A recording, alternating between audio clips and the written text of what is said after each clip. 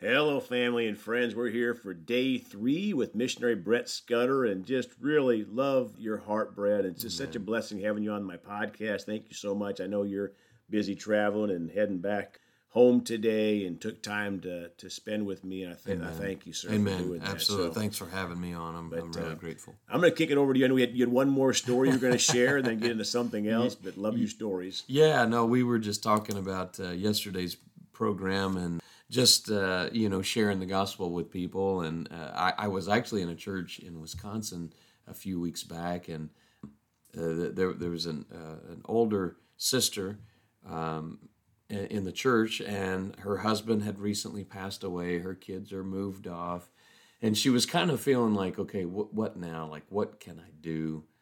What's left for me? And I think a lot of people, whether or not you're in her exact situation, you might feel like that.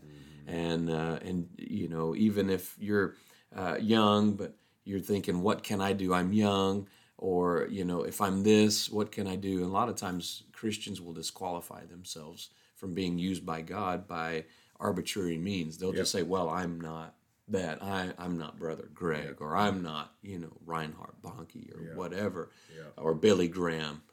I like that comparison thing. You're welcome. Be blessed. But, they'll disqualify themselves and say, well, I can't do that because I'm not. But, none of those guys started off as, themselves. You didn't start off where you are. Right. You walked through life. You learned. I didn't start off in missions. I had to bump around, and I shared the gospel with people, and they would look at me like, you're crazy, dude, and just kind of walk away. I witnessed to one guy who thought I was hitting on him. And I was like, no, I'm trying to tell you about Jesus. But I was so weird at it. I was so goofy at it. And, you don't just hit the ground running. Sometimes you learn, you make mistakes.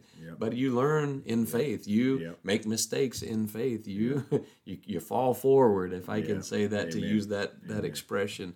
So this sister was kind of there. She was like, what now, God? What can I do? I have no husband. I don't work. And so there was a young man that was going through the neighborhood and just asking people if they could help do yard work or whatever. And so came to her door, ma'am, I see you have, this. Do you need someone to take care of your yard? And she said, she's thinking about her disposition. Well, I'm a single woman, and this is a man, and the age, there was an age disparity, so it wasn't like that, but just thinking of kind of herself. And she said, well, yeah, that'll be great, just knock on the door if you need something. And sort of she kind of kept the door locked just to be wise. But as she's inside, and I don't know if it was the first or second time this man had come, and she would pay him, but the Lord kept nudging her to share the gospel with him. And she said, Lord, I'm a single woman. I'm not that person. And the Lord kept nudging her witness to him. And so finally she just realizes the Lord's not going to leave her alone. How many of us have been there? It's like, I'm going to be miserable until I do something about this, right? And so she finally, she's paying him after working there at the house, and she said, I please don't take this wrong. But she said, I just want to ask you, do you know Jesus? Or do you have a church that you attend? I mean, as bumped around as she kind of is, she's not real eloquent in that regard, but God can use anything. Amen. If he can use me, he can use anybody, right? And so, he says, well, no, ma'am, and he was very respectful to her. No, ma'am, I don't have a church. No, ma'am, I don't know Jesus. I've heard of him. And she says, well, do you mind if I just tell you about it? He said, please tell me. And so on and on. She ends up sharing the gospel with him. He's in tears. He's weeping. And she gets to pray with him to be born again. God. Come to find out, he's just gotten out of prison. He's had a rough life. He's lived a rough life. But what the I guess the emphasis is that this woman reminded him of his mother who passed away. She came to him kind of in a reflection of someone that he cared, loved, probably the only person he would listen to. If I were to come to him, he wouldn't listen to me, or whatever. But this dear sister, just obedient to God, kind of put herself out there, and God used her to win that man. He's a faithful member of the church now. He's serving faithful in the church that she attends, and just growing and maturing, and just so grateful. Just a completely different person, because that's what God does to people.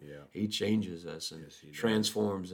But all of that came because of her. And I think even I'm reminded about the little things. There was the story, Billy Graham's story. He was just a little kid, goes to I think it was a Billy Sunday crusade. Of course, Billy Sunday was kind of a big guy, but he just pops in and gets born again. And then Billy Graham grows up, and he's this great evangelist. And one of the things that encourages me is everyone that we reach, those connected to us reach as well. Mm-hmm. Those who are partners and those who've sown into our life.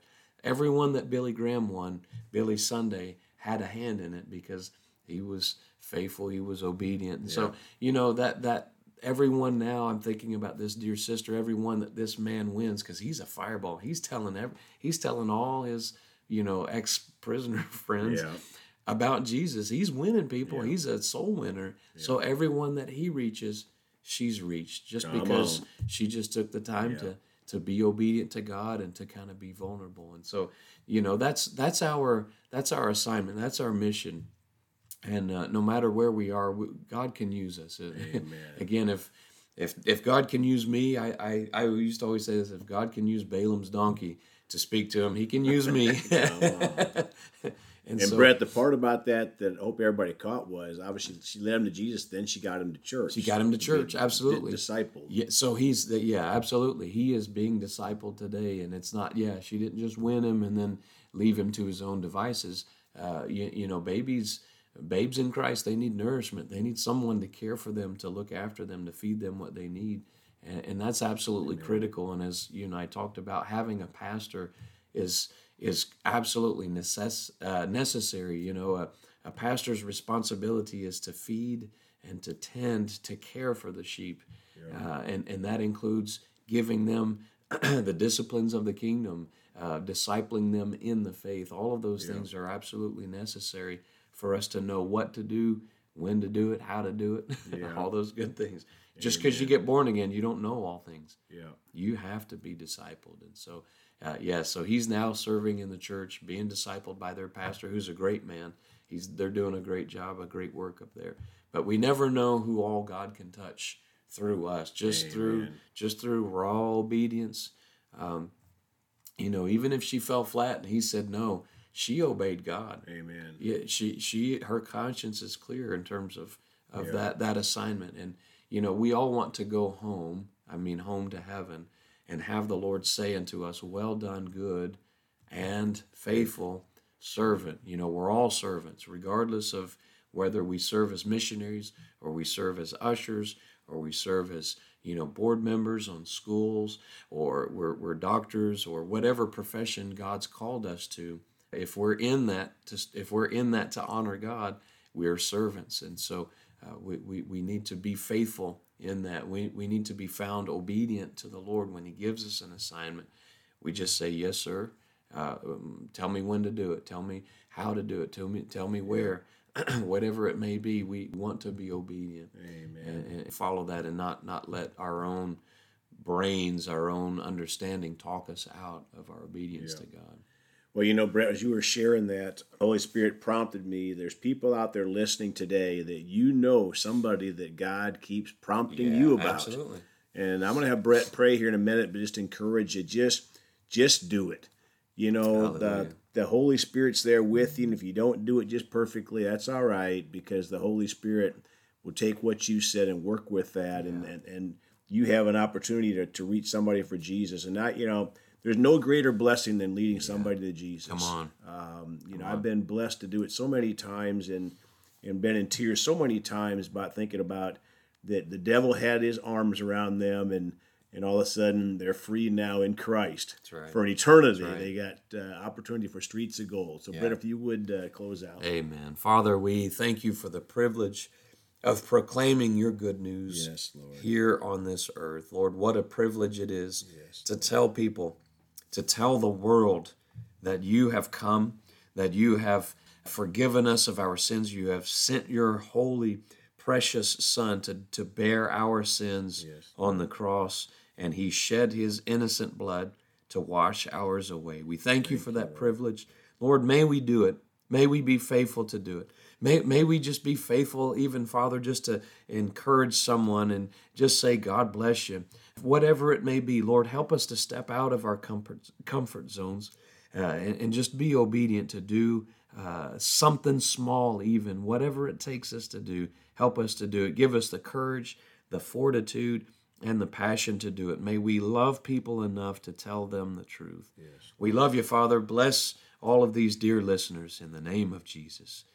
Amen. Amen. Well, I'm looking forward to tomorrow, and you can contact Brett through his website at swmissions.org. And folks, we sure do love you all. Please go talk to someone about Jesus today. And remember, Jesus thought about you on the cross at Calvary, and he's coming back soon.